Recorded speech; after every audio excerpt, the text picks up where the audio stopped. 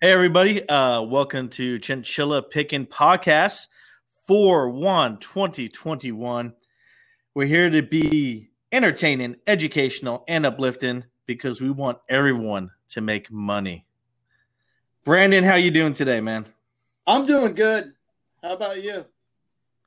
Yeah, I can say I've had better days, but then I feel blessed. I feel blessed today. So I did not have a lot of people do what do you call it? April Fool's Day jokes on me, so got to count that as a plus there in the plus column. That's good. Did you see the dog in the I think it was, what was it? Trading desk, or hold on, let me pull it up real quick. Trading View. Did you see that? You pulled up the Trading View app today, then you get the Doji dog on the home screen for April Fools. I did not. No, I did not pull up Trading View today. Now that's a very rare occasion for me, but I did not pull it up today. Kind of glad I didn't. Right? That's what I use for when we're doing crypto. That's what we chart crypto with. Other than that, I recommend the Thinkorswim app from TD or Ameritrade. That's usually what I use for stocks. But I like the way you say stocks. Can you say stocks? Stocks with an O, C, not O N. I killed that word last week. Stonks. We're not doing stonks here. If I can figure out how to censor that, I'm going to. Right. Well, if you can't guess it, guys, this show is about stocks. So, all right. We actually didn't talk. We didn't talk about who's going first. This is a first. We didn't talk about that ahead of time. Hey, I can go. Yeah. Hey, you know what? Let's let Brandon take the show and roll with it here. Let me go over the rules one more time so everybody knows we go over the rules every week. Real quick. Rules are Brandon 15, 20 minutes for the show, maybe less. And we tell the other person what we're going to talk about. That way we don't have a whole lot of time to prepare. This is going to be more off the cuff. This is going to be a discussion between Brandon and myself, how we feel about certain things. The person presenting the issue is going to be the one who's the most prepared. So we take turns. Today's turn is Brandon's turn. So that's how the show works. Brandon, take it away. Hey, let's talk about Facebook for a second. Last week, I mentioned that was a stock, S-T-O-C-K, and we went over the fundamentals. And since last week, Facebook is up 7.3%. So, Dave, you mentioned the last episode that you were on, your 5% rule. There it is. Yeah, that's your 5% for the week. You sold it. You made 7%. You had a great week in my book. That's why I say. Yeah, great. So find these undervalued stocks that the media had, and I've mentioned this before when we talk about narratives, that you want to watch for these narratives, right? Well, now the narrative's starting to flip a little bit. I'm hearing people on the mainstream media, the channel that rhymes with BNBC, and they're talking about how the next leg of the bull market, this just may be tech getting involved. Well, who called that, a month ago when we were saying tech stocks aren't dead. And so that's what's happening. And you see the bonds are dead. Bonds are, you know what? Even bonds are designed so that if they're unpopular, the rates are supposed to go up so that they become popular. But the government, with the quantitative easing and all that stuff, jumps in and buys them anyway. So the rates never become good enough to be popular. Guys, we're going to order T-shirts now that say, but bonds are dead, with Brandon's face on it. There you go. Very angry face. But you see, if you would have gotten into Facebook last week or Apple, look, Apple, now all of a sudden they're saying Apple's a buy. Would have been great if a couple weeks ago when they were saying Apple, if they would have said Apple was a buy when Apple was at 116. We were saying it. You mean like when we were calling it a buy, yes. And we still say it's a buy. I still say it's a buy. We were saying it yes. on the show, and at the time, I told people last week to not get into FUBU. You told people 2 weeks ago to not get into, what was that stock again? Oxygen. Oxygen. That's right. And you know what? So we've been right. They've been wrong. We're not even paid. We do this for free. we do this out of the goodness of our hearts, people, out of the goodness of our hearts. So we're going to go into this a little bit because the whole point of what I was just saying, what the whole reason why they were driving tech down was inflation fears, right? And the narrative was that inflation erodes the value of future earnings, which is why growth stocks get hit hard when inflation rears its ugly head. That's partially wrong, in my opinion, mostly at least. Exceptions are that growth stocks do get hit hard, right, by inflation, but not because future earnings erode. Most of those earnings will adjust upward with inflation, as the nature of inflation is that, yes, the dollar loses value, but there's more dollars circulating in the system. And prices in good, what Warren Buffett would call durable competitive advantage companies, they go higher with inflation as a result. The reason why good growth stocks get hit harder is that bond yields rise as bond investors leave bonds, okay, and they wait for more attractive higher rates to re-enter. When you're looking at investments, okay, all investments compete with each other, and they're all relative to each other as far as valuations go. Often, stock investors become bond investors, so they'll leave stocks and then buy bonds when bond rates start to become attractive. When big money leaves stocks in favor of bonds, the money that's left in stocks flocks to value investments because those are cheaper in terms of valuation metrics, at least, like price to earnings. And they have. So where are you going with this in regards to inflation, man? Where are you going with this in regards to inflation? I'm getting there. 1 second. Okay. So, much lower. Because I have something to say, so I'm waiting for you to finish, though. Okay. I'm getting there. So the money that's left in stocks that flocks to value investments because those are much cheaper in terms of valuation metrics, right? Like price to earnings, and they have a much lower margin of risk as a result. But that's not what's happening right now, at least not yet. Instead, what you're seeing playing out is the fear that it might happen. They're fearful that people will leave stocks in favor of bonds. That's healthy.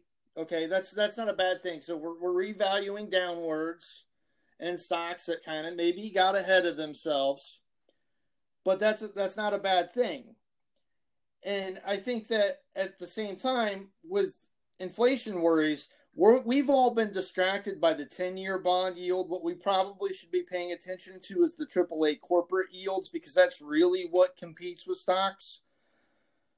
But one of the things that I want you to do, and I've been telling you to buy tech stocks because inflation hasn't really been as big of a problem as what people think it has been, and the 10-year bond rate is not that high. Okay. You need to be selective about the tech stocks that you're going into, but tech isn't dead. But you do need to be selective about it. So companies like Apple that have that durable competitive advantage, they have price flexibility. So if they need to, they can raise prices during an inflationary period. But they've also got a great gross margin, which makes them relatively inflation proof. And then at the same time, they're not really reliant on production from outside sources anymore. They make their own chips. Go, Dave. He's got. So you guys don't know this, but my microphone's been on mute, and I've been just like jumping up like a guy doing the potty dance right here, saying, "Please let me talk." All right, Brandon. So here's something I got to say though. You're talking about this all in regards to inflation, and you say Apple's a buy in regards to inflation. Yes. As a stock trade, yes. A lot of companies are a buy in regards to inflation as a stock trade. I wouldn't say a lot. There's not that many that have the price advantage or the competitive advantage over their competitors. You have to be selective about it. So, well, here's my question then. So, Are companies on the New York Stock Exchange traded off of US dollars? Yes. During inflation, does the US dollar gain or lose value? It loses value. So if the US dollar loses value, then it's not as strong as it used to be, right? Right. So then shouldn't everything move up in price, including stocks? Theoretically?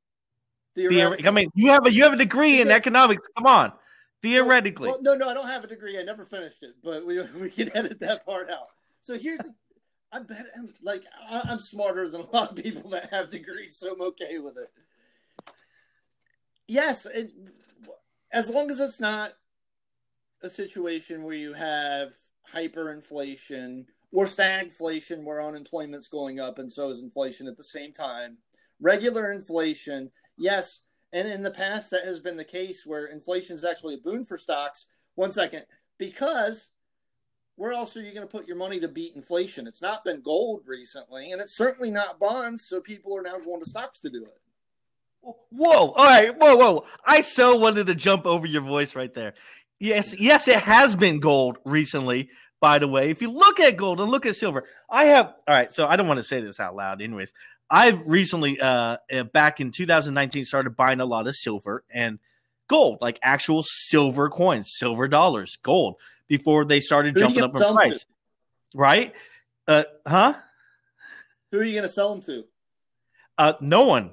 I'm holding on to them. I'm going to will them on to my daughter. But in 2019, I started buying them. So in 2019, near the end, they started saying that they're looking at raising the rates in those. I bought more as much as I could. 2020, everybody started buying them. 2020, everybody started buying them, thus raising the rates of it. Inflation is going to raise the cost of gold and silver. It's just silver is used in so many different things other than just its value in jewelry. Silver is used in electronics. Silver is used in chips. Silver is used in semiconductors. Silver is probably used in so many other things than just what you think of as gold. Right, but if you buy it as a regular person, then the person that you're going to sell it to is going to want it at a discount from the market. So you're going to buy it at market rate, and then you're going to sell it to somebody else at a 15% discount to the market rate. So that takes almost an entire year of investment out. So if you're going to do what you're doing with your daughter and you're going to have it for, years or decades even, then that's fine. But if you're somebody that's going to sell it in a couple years, there's probably better things to put your money into. Yes, there is. Now, also in regards to inflation, it is also, I believe, bad for our economy because what if wages don't stay up with the cost of stocks or the cost of goods? What if wages are stagnant? Now, are those companies, say Apple moves up in the short term? Yeah, because inflation drives it up. Apple moves up. Wages are stagnant. Now, people can't buy as many Apple's services and goods because they have less money, even though the goods cost more. That could happen. That was a moment of silence from Brandon Beaver. I got a moment of silence out of him. It looks like right now, though, wages are starting to go up. Like you heard the Costco employees, average Costco employees making $20 an hour right now. And their minimum wage is $15 an hour. Minimum wage at Amazon's $15 an hour. So wages are starting to move up, and I hope that continues. But I think it's kind of the perverse nature of our current Keynesian economy that we have to rely on 2 to 2.5% inflation every year to see a healthy economy. We shouldn't have to do that. Most of that's because of interventions by the Federal Reserve and the government. But it is what it is. If we can keep inflation at 2%, right around there, we'll be fine. So how does this affect a stock investor or stock trader? What should they be looking for?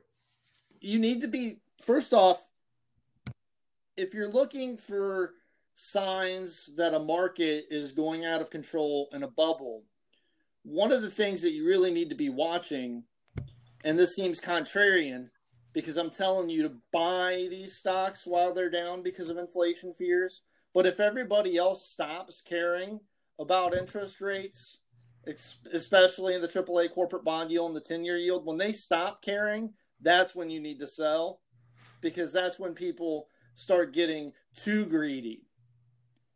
Does that make sense? And that's kind of one of the signs of a equities bubble for me. But you really need to be, if you're investing in stocks during an inflationary period, you need to be picky about the things that you're buying. That doesn't mean to not buy tech.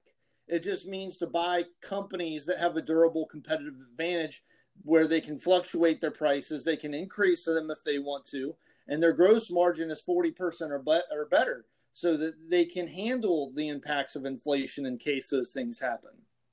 Yeah, and I like what you're saying there. And yes, you should always, not just during an inflationary year, but always put this due diligence of work in that you're pointing out here. Yep, always, and always be selective. We could transition into one of the other things I was wanting to talk about. And one of the reasons why we say to be so selective with your trades and your investments, to not overtrade, don't just throw money at the market on a stock that you hope is going to go up just because you hope that it's going to go up. You don't want to gamble. I'm going to touch on that later on in one of my topics, but yes, go ahead. Okay. The reason why it's hard to make money in the stock market is that, like, if you're not being selective, then percentages and simple math just works against you. If you start with $1,000 and you lose 50%, you're down to $500, right? Now you're trying to use that $500 to get back to $1,000. Well, now that means that you have to make 100% on that $500. So you lost 50%. Now you got to make 100% to get back to even. And so one big loss can really set you back for months or even years. Go ahead. Yeah, and they always try to get back from that 500 to 1,000 in one trade. And I'm just like, get that out of your head. Get that out of your head. Yeah. I mean, panic selling is not the only thing that exists. Panic buying is a thing too. So, and that's part of that, you know. And I kind of, people like that are just throwing money at the market, at stocks that don't deserve to have their money. To be honest with you, I heard the other day, an analyst on CNBC said that he wants to keep people in the market and just to educate them. And I actually want them out of the market, and I want them doing what me and you did when we had to learn our lessons. I want them to be paper trading and reading. And then once they've learned those lessons, then come back to the market and put your money in. Because if you're one of these people that's just throwing money at the market, or if you've lost 50% and you're trying to make it back, stop. Because you're just hurting yourself. Just stop. Maybe take a couple months off, calm down, and read, and you'll come back more confident. Dude, I mean, what I always try to bring up to people is my first $5,000 I invested with, I lost it all. I lost it all in 6 months. I traded it down to nothing. Literally traded down to nothing. I got down to like $50 and I just pulled it out and bought myself a meal somewhere out of condolence. But I mean, you can trade down to zero, guys. It happens. I've done it, you know, and I traded back from it. Yeah, because you took the time to learn from it. You calmed down, you cleared your head, and you learned. Exactly. You came back more confident. Yeah, I took a break. I calmed down, cleared my head. I did paper trading, like you're saying there. I love paper trading. It's a great way to do things.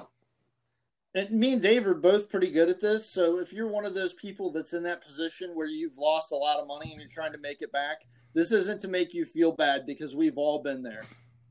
We've had those big losses. We've had those bad days. We've been there. We've gone through them, you know? Yeah.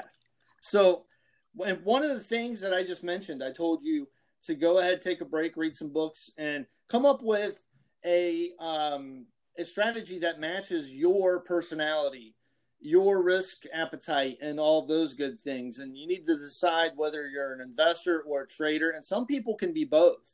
But you just have to, I think that you treat your trades differently than you do your investments. But if you're one of the people that can do both, that's great. So I came up with some books that I recommend, and I divided them between investing books and trading books. Brandon, one of these days, you'll join us in the group that can do both. I do both.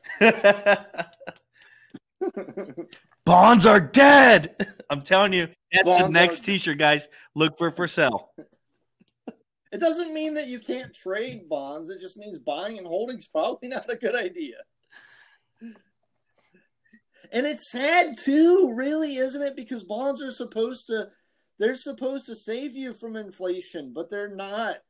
I'm telling you, Brandon, of all the people that listen to this podcast, because it's growing each week, it grows each week. More and more people listen.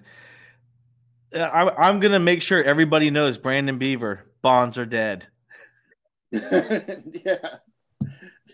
The next year they'll be back up to like 1980s high or something. There you go. That. I'm just kidding. They won't be because I know what I'm doing. That is awesome. That was awesome. So recommended books for investors. The most important one for me, well, we're going to tie. They're going to be tied, okay? You recommended the most important one to me in the very beginning. The Warren Buffett Way. That gets you started. Love it. I read it 3 times. Second most. All of these are going to have a central theme. You'll see what I'm talking about when I get through them. Warren Buffett and the interpretation of financial statements. And then number 3 is Buffettology. Yes. The Oracle of Omaha. He doesn't get the name Oracle for no reason. Yeah, he's my hero. He's a mage. For trading, The Complete Idiot's Guide to Options Trading. If you're going to be a swing trader where you buy one day and then you sell the next, or maybe even you buy one day and then you sell like a month out or something. Anytime really in the time frame between 1 day and 3 months is sort of swing trading. So if you're going to swing trade, A Beginner's Guide to Making Money with Trend Following is a great one. And then How to Day Trade for a Living if you're a day trader. Those are my books. Love day trading. I've never read that day trading book. I might pick it up now. It's a good one. Is it? I'm reading a book on sugar right now and the history of it, so I might have to put a pause on that and do this day trading one. That sounds interesting. Actually. I know. I am so guys. I have a boring life. Okay, it's not exciting over here. It's really not. But unless you're into stocks, then it's super exciting. Yeah. My most exciting part of my week right now is when The Food That Built America comes on Sunday nights. Oh, man. That's a good one. If you're into history and sugar or food. You hear that, kid? You start trading in tens of thousands of dollars all the time every week, and this is your life. It's books and The Foods That Built America. This is what we're into. All right. You got to do something to chill out. Like, the rest of your life has to be calm. Seriously, the market and researching and keeping tabs on it will give you enough blood pressure and rush as it is. You don't need that rush anywhere else, but I still like to have fun. Yeah. I plan on a Badlands trip coming up. Anyways, here we go. I guess it's my turn? Well, it's not. I'm going to add one more thing to this. Okay? Because we're talking about Apple being a buy and how I think that their earnings can adjust to healthy inflation. Everybody that's an Apple investor or trader has been paying attention to the entire electric vehicle thing, right? Now, Apple has already had BMW and a couple of other automakers walk away from deals with them because they seem to be too stringent. And I'm going to say this, if they cannot get a partner within the year for EVs, I don't think I want them to do it. I certainly don't want them to manufacture an electric vehicle by themselves because automaking is too competitive. I want a partner, but if they don't do it within the year, they're going to be way behind. And if they don't, to be honest with you, I almost don't care if they have an electric vehicle because I still think even without that, they're undervalued. Go ahead. And I agree with you. They're going to be way behind. They got to get ahead of this game and get a partner and get going now.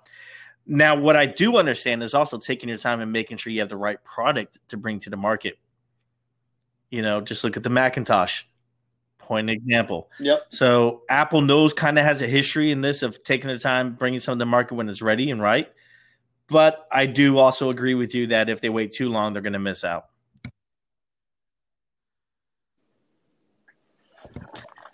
I think that's all I got. Awesome. You mean I get to talk now? I get to talk? Oh, and shout out to our Instagram. Follow us at Chinchilla Picking on Instagram. We put a lot of good stock picks there. So also that. And then I mentioned this last week, the Chewy Piranha podcast. Very funny. Go listen to it. There you go, guys. Chewy Piranha. And follow us on Instagram at Chinchilla Picking on Instagram. All right. Hey, if you follow us and DM that you heard to follow us in this Instagram, I have a metal water bottle for the first person that DMs us saying and follow us from this podcast. All right. I'm going to ship it out to you. It's a Chinchilla Picking water bottle. It's coming your way. You let me know. DM us. All right. All right. Here we go, Brandon. Are you ready? So what I have for you, it's exciting. It's hip. It's cool. It's everything I'm not. It's all about cryptocurrency. And it's about one specific one. And it's one that I have called out on our Instagram. It is RIOT. RIOT. RIOT. Bitcoin mining company. Woo! Right? I know. Slow down. On our Instagram, I made a call on it at the wrong time. I'm going to explain a little bit behind the call, but I want to get your thoughts before I go into what I was thinking and where my thoughts are still with it. But on the Instagram, it was posted, still posted. Buy it below 58, sell it above 60, 61. Swing trade this every week, week in, week out. It was channeling perfect for me. I was making a ton of money off of it. I was very happy with it.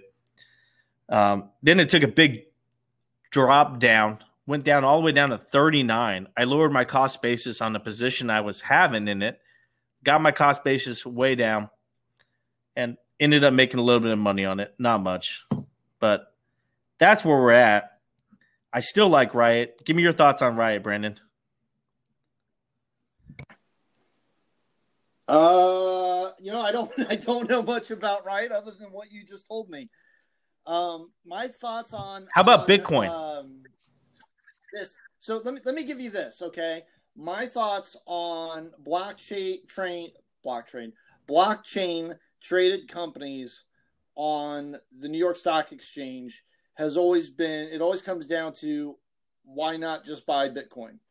So, and in admitted complete ignorance of these blockchain companies, whether it be Coinbase or RIOT, I ask you, why not? And here's my response. Bitcoin takes a 1% rise. RIOT takes a 10% rise. Plus, if you're playing options, even higher. I can make more money quicker doing swing trades on RIOT than I can on Bitcoin. Now, Bitcoin in the long term is a great investment in my book. Not forever. There is a time limit on it. But if for the next number of years, I see Bitcoin being a great investment, long-term investment. RIOT is my trading one, the one I trade. So I day trade, I swing trade, and I have investments. I have all three. RIOT is a great day trade. It's a great swing trade. It's definitely one I watch. It moves with Bitcoin. When Bitcoin goes down, RIOT goes down. When Bitcoin goes up, RIOT goes up. It's easy to follow. It's easy to watch. It's easy to see a channel where it's at currently because it always channels. That's definitely one thing I'm looking at. It has 13,746 Bitmain Ant miners. That's how many machines they have mining currently of Bitcoin. They're using up megawatts of power in New York. This is in New York. This is where it does. This is where I'm thinking, like, you can buy and sell cryptos, right? You're saying, why not just buy Bitcoin? You use Coinbase, Kraken, even Robinhood, Binance, Bitfinex, different places like that. There used to be one called Mt. Gox. Do you know why that's not around? Or you don't hear about it much more? Why? It got hacked. So did Coinbase. Millions of value at that time when Bitcoin was at 3,000. Just 3,000 people. 3,000 a coin. It got hacked and lost millions of value. So imagine how many coins disappeared during that time and went to someone who hacked them. Coinbase has been hacked before. These are that's the only issue I have. with a lot of these is they keep getting hacked. How secure are they? Now, how long has it been since I've heard of a hacking of a major one? It's been about a year. So does that mean they got their technology together? I don't know. Do I trust them? I don't know. I trust Robinhood for trading, for the security of my money, trade in it. I don't know about their transactional. They've suffered some recent setbacks the past year as far as moving transactions in a efficient way. But as far as the security of my money, yeah, I mean, Robinhood seems to be the most secure out of all these. And then second would be Coinbase, even though Coinbase has been hacked and people have lost money. I still say Riot is the best way to go. That's the best way to go, is using Riot to trade Bitcoin. Well, there's been a lot of criticism of Robinhood over their security, but for me, I'm the same way. I do trust it. And the reason why is because I lock my account and lock my withdrawals until I'm going to need to withdraw. And then I just lock it again. So nobody can touch it. You know, I have my fingerprint. You have to use my fingerprint with my password. And then beyond that, it's very hard to get into my account. Right. Exactly. So. Exactly. And then the other thing that people criticize Robinhood for is the fact that you don't use it as a wallet, so you don't get like the wallet key or whatever. But if you're using it as an investment, it doesn't matter. The price of Bitcoin's the same. Exactly. Same. The only real reason I've heard other sites is because they have all these other cryptocurrencies you can use. Oh, hold on. Your mic cut out or something happened with the iPad here. So go. The only other reason I see why people use these other exchanges is because there's all these other cryptocurrencies that you can trade, right? There's all these other small up and coming new ones. Mm-hmm. That comes into my next few points about cryptocurrencies. Why do you want to trade crypto? That's a question I want people to ask yourself. Why are you looking to trade crypto? What are you trying to accomplish here by trading cryptocurrencies? What's your end goal? Because when I talk to people, Brandon, here's what I get out of them. They're looking at what happened in 2020 and they're saying there could be a big rush up this next month in this cryptocurrency here, or there could be a big jump coming up in this here. So their end goal is to get a big jump in a short period of time and make 10 to 100 times their money. If that's your end goal, my question for you is, are you chasing a dragon here? You know, where are you going with this, man? Because if your end goal is just to be financially secure so you can provide for your family and afford to have a life that brings you, you know, whatever you want to accomplish out of life, because the money shouldn't be the goal. It should be the tool to achieve your goals in life. If your goal is just to make 10 or 100 times your money, I mean, you could do that trading stocks, doing 5% a week. You don't need to chase a cryptocurrency dragon in order to make it happen. Now, can you make money trading cryptocurrency? Yes, of course you can. I've tried it recently with certain I threw a little bit of money into my Robin account just strictly for cryptocurrency trading, which is funny because I bought some Doge over the weekend and I set a limit order in. I woke up, or not over the weekend, earlier this week. I woke up today and my Doge order had gone through. I made some money while I was sleeping. It was great, you know, and I'm just messing around with a little bit of money. But yes, the answer is you can make money with it. But ask yourself, what's your intention? What's your goal? Are you looking for a short-term, get-rich-quick, or are you actually trying to create something that's secure, that's going to last, and you're going to be able to repeat it time and time again and not just have one good luck? Yes, because if you're doing a identified strategy, then if it starts to go south, you'll recognize it right away. And you'll be able to get out of it, you know. If you're investing in Bitcoin and you're investing long, then, you know, then you're like me and Dave. We hate inflation. We don't think that it should be what's looked at as a healthy economy or a symptom of a healthy economy. And, you know, you're really trying to beat inflation, which is what Bitcoin has been doing this year.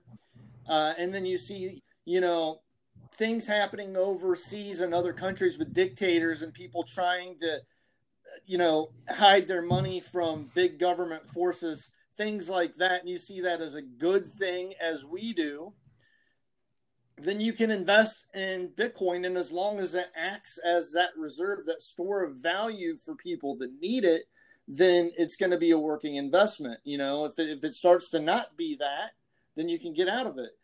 Or if you're trading, say, for example, if you trade on the MACD, and you use strategies associated with that, then you just follow those things. You don't just toss money at something, because as we just discussed, that could be a big problem. You're just going to lose money, and it's harder to make the money back than you lose. So I guess I took sort of the long road to get to saying that I agree with you 100%. Have a strategy.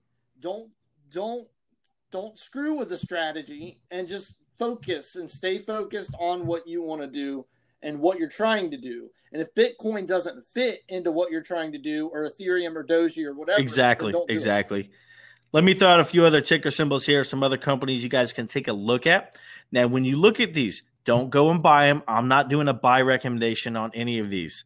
What I'm giving you is a list of Bitcoin-related, cryptocurrency-related companies that if you watch them, see if they channel, see if they have some movements, look behind them. How do they make money? What goes on? Do your research, guys.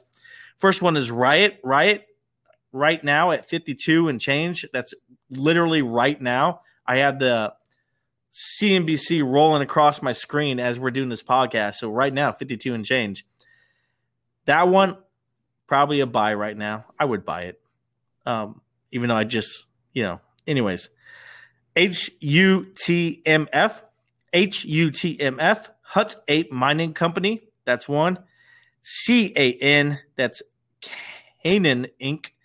CAN, Canaan Inc. And EBON, eBank International Holdings, EBON. Those are 4 ones you guys can look into, research, and do your due diligence. Trade the stocks. They have bigger swings than Bitcoin does as far as percentages, and everything should be percentages and not dollar amounts, because percentages is what gets you the gain in the end. All right. My last little piece here, I wanted to talk this a little bit about this. This was put in at the end. I really didn't research this one that much. We actually were talking about something else in our pregame, if you will, and this came up, and it was financials. The financials of 2020. And they had an excellent year. And I made this statement a few weeks back. I don't know if it was on this podcast show or just Brandon and I talking, but I made the statement that I felt that financials had a great 2020. They made a ton of money. They were doing well. And in the weeks following that, they went up. Then the financials started reporting their returns, and the returns were great. They had good earnings, just like I said they would. And Morgan Stanley just came out today, said they're raising their dividend. They want to pay out more money to stockholders, shareholders. The financials were doing fine in 2020. The question is, okay, now we've had the earnings announcements. Now we've had everything come out on them. Now we've seen the returns in their stock price because of that. Can they replicate it this year? No, you're not going to replicate those returns this year. If they have a good year, if they have a positive year, it's not going to be nothing like 2020. Nothing. 2020 was just an asterisk year. It's one of those years you put the asterisk on in sports, and you just say that was a weird year. That's all that is. Having said that, and I bring this up for a reason, I had an associate coworker of mine at work open up a 401k for the first time ever. And I was going in there and I was explaining what to look for in 401ks, why you pick one fund over another. And this is a coworker of mine. He's going through and he's looking at all the stocks, and the 1 year returns on a lot of these mutual funds was 50, 60, 80% returns for the 1 year. It was outrageous. He goes, "Oh, look how great this one's doing." And I'm like, that was just 1 year in his last year, dude. That was a weird year. And you have to take that in consideration when you're looking at these financial companies of whether or not you want to buy them. They're going to have reports of earnings and financial reports from 2020 that are going to be astronomical compared to every other year. You have to take that out in the zone and really look into these financial companies and see how their money's invested, where their money's invested, who's running the show, just like you do when you look at your 401k and you're picking what fund to put your money in, right? You want a fund that's been around. These are my 3 rules. Ready? I want a fund that's been around over 10 years. Why do I want a fund that's been around for over 10 years? Because more than one person has ran that fund. Because if only one person has ran that fund and it's had a great run for that time that person's ran it, they go and leave and they go somewhere else, that fund usually will drop off because that company's not taking care of it. But if a fund's been around for over 10 years, it means the company's going to take care of that fund. They're going to put their top fund managers in there to make sure it gets its returns. And then I want a fund that's going to consistently, over the life of it, not the past year, not the past 5 years, not the past 10 years, over the life of the fund, I want a return of over minimum 12% for a mutual fund that I'm going to put my money in, right? Those are the 2 main things I look for. And then the third thing I look for is, man, I don't want bonds. I'm with Brandon on this. I don't want anything related to bonds. But those are the 3 rules I have for my 401ks. But I want to make sure everybody understood that about financials. When you're looking to invest in maybe a financial company or a firm at this moment in time, keep in mind it's going to be skewed due to last year. Also, I think, and I've mentioned this to you before, I haven't really done banks that often, but it may be hard for them to grow on the earnings, the spectacular earnings that they've had in the past year, because there's so many different laws and regulations that require them to keep so much capital on hand, which is fine for the stability of the banking institutions, but it's really, really tough to get growth. Right. And do we need a 2-day waiting period on our funds, or is 1 day enough? Anyways, that's a whole nother topic. I had one person. We had one listener who did send us a question, and I'm going to go over their stock here. They had a question about a company, and they put it to us, and they wanted to know what our opinion was on it. So the company, the ticker symbol is CHEK, and it's Check Cap Limited. So with this company, they're asking what we thought, where I thought our opinion was. Brandon said he'll let me take this one, so I'll take this one. You look into the company, and what they do is they do a lot of oncology testing, specifically for colon. They have a lot of innovative technology that's been approved in smaller countries such as Israel and certain countries in Europe, but not in the U.S. yet. They have a U.S. study planned for this year that they call Pivotal, and that they're saying that it has a lot of hope that they make it full FDA approval for all of their devices that they have, which if they do is great. However, there has been many and here's my worry. Here's why I'm wary. I've seen many biopharma companies that have had great results. They've done stage 3. Everything looked great. They had the manufacturing plant ready to run. And you know what? I don't know. They didn't pay off the right person. They didn't impress the right person. I don't know what happened. FDA did not approve it. And so they went back to the drawing board, did stage 3 again. And it can take years for them to finally get that approval. Having said that, this company looks like they have everything together. They look like they could get U.S. approval. Maybe not this year, maybe at the beginning of next year. So what you want to look for is on a company like this that doesn't quite have U.S. approval and isn't ready. I want to wait for a time for it where it comes back down to reality a little bit more before I'll put my money in, because it will. It will. The first time it gets denied for something, or the first time an article comes out that it's waiting on this, or it's going to wait on that, because that's going to happen because they haven't even finished their stage 3 for U.S. yet. That's when it's going to drop. That's when I'll put my money in. That's when I'll buy. I would wait a little bit longer for a little bit more of a dip before I would buy. And that's just one man's opinion. That's all that is. Brandon, last words before we close out the show. What you got? Well, it was CH. Now right? Brandon's look. Now I piqued Brandon's interest, and he's looking into this, guys. He had no interest before the show, but now he's like, whoa, babe, whoa. Well, I thought about it because I see here back Yeah, the I 52-week think it high was looks at like 450. around Yeah. January 5th. You have a gap up here. And with these kind of stocks, you sometimes want to wait for it to trade lower to close that gap. So for me, not being a penny stock guy, because it's not usually my strategy or my risk appetite. But if I was to do it, I would look for it to trade back down below $1, maybe even towards 50 cents to close that gap off a little bit. Because oftentimes when you have a company that gaps like that, Exactly. come back Exactly. down And you wait for it to come back down before you buy. Yep. Gaps often close, even in big stocks. So if you're trading something, and one of the ways that I'll sell, if I get a gap up in the morning, I'll often sell that gap up because I know that in the next couple of days. Exactly. And the only way they keep that gap up is if, again, you actually have FDA approval, then it will stay up. Or for other companies, there you might go. be good earnings. But not yeah. Cisco. Agreed. Anyways. Not.